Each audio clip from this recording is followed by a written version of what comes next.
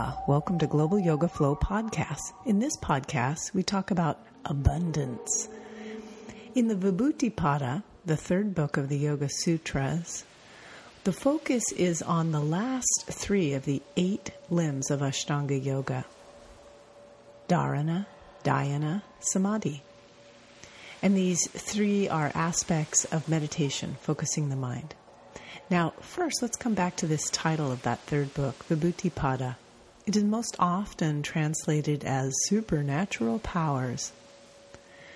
But in the yoga philosophy, we are looking at everything within and around us as very, very natural, including what we might call miracles. Some of the things that Jesus did when he walked the earth. And Jesus, as well as the Yoga Sutras, are telling us this gift is given to each of us. We are forever connected to source energy, or God, if you will. And all of the powers of creation from that source energy are available to us. It's a matter of focus and releasing resistance, feeling yourself as holy and divine, feeling yourself as deeply connected to other humans and all of life. And through that pure knowing of who you are, your divinity and your unity with all life, the portal opens, and this creative power that can bring quite a bit of abundance into your life will open for you. Now, it's interesting, there's this saying that you show me the money and I'll be happy. So we say the money is not the means to a happy life. A happy life is the means to the money.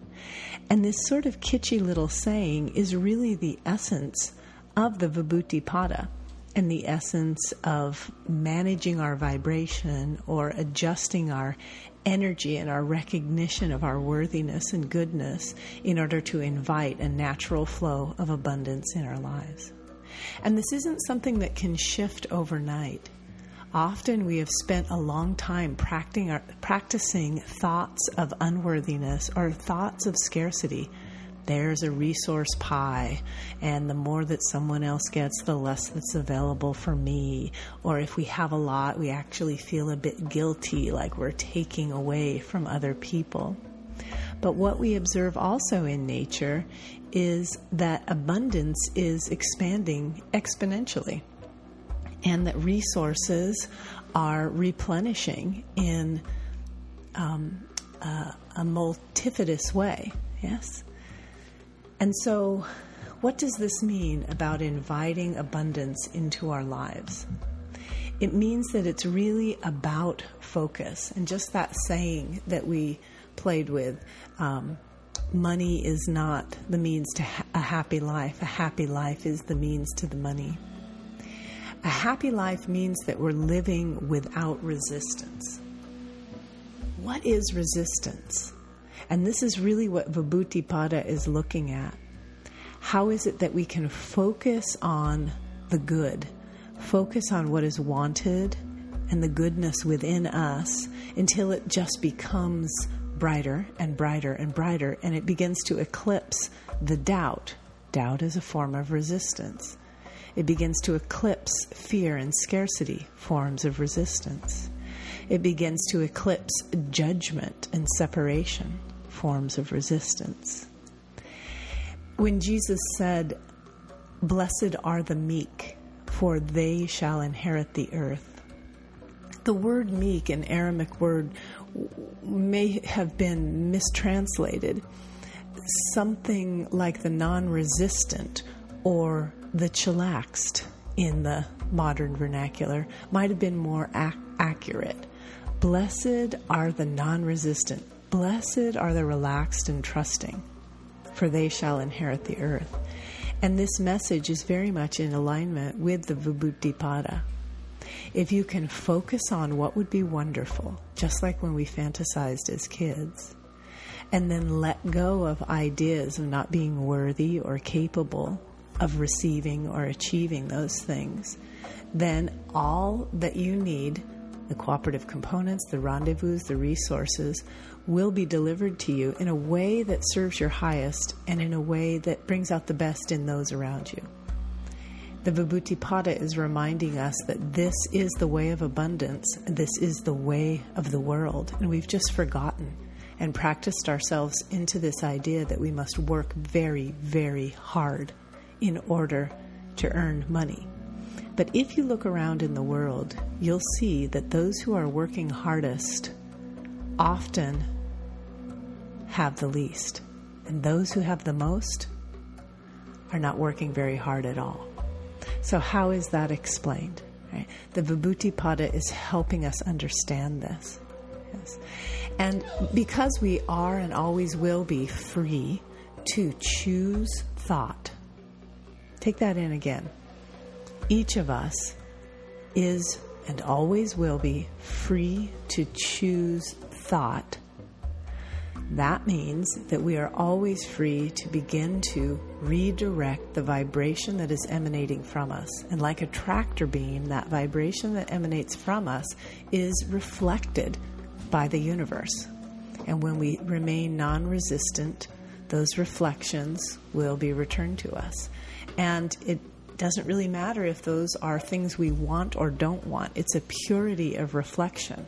So how willing are you to wake up in the morning and, no matter what is in your current conditions, to begin thinking about that which would be wonderful, that which would bring relief or delight or ease or freedom, that protect the child from the travesties around them, and actually begin to create an escape route for the child. He wants nothing more and refuses to focus on anything but his son being rescued and returned to his mother. And through his focus, he finds a way to navigate a route of safety and protection for his child in those conditions. The movie is so powerful and so touching, and many stories like this have come about. Take, for example, the mother who was able to lift a 2,000-pound car off of her child who was trapped beneath it. She did not stop to think about whether or not she was strong enough. Her desire to rescue her child was so strong, it just eclipsed anything that we might say was factual or logical in the physical world. This is the essence of the Vibhuti-pada, and it is the portal to inviting any form of abundance into our lives, to focus on that which is wanted, and to continue to purify ourselves so that we feel worthy to receive, and we know that there is a purity to our motivations. We want to be free.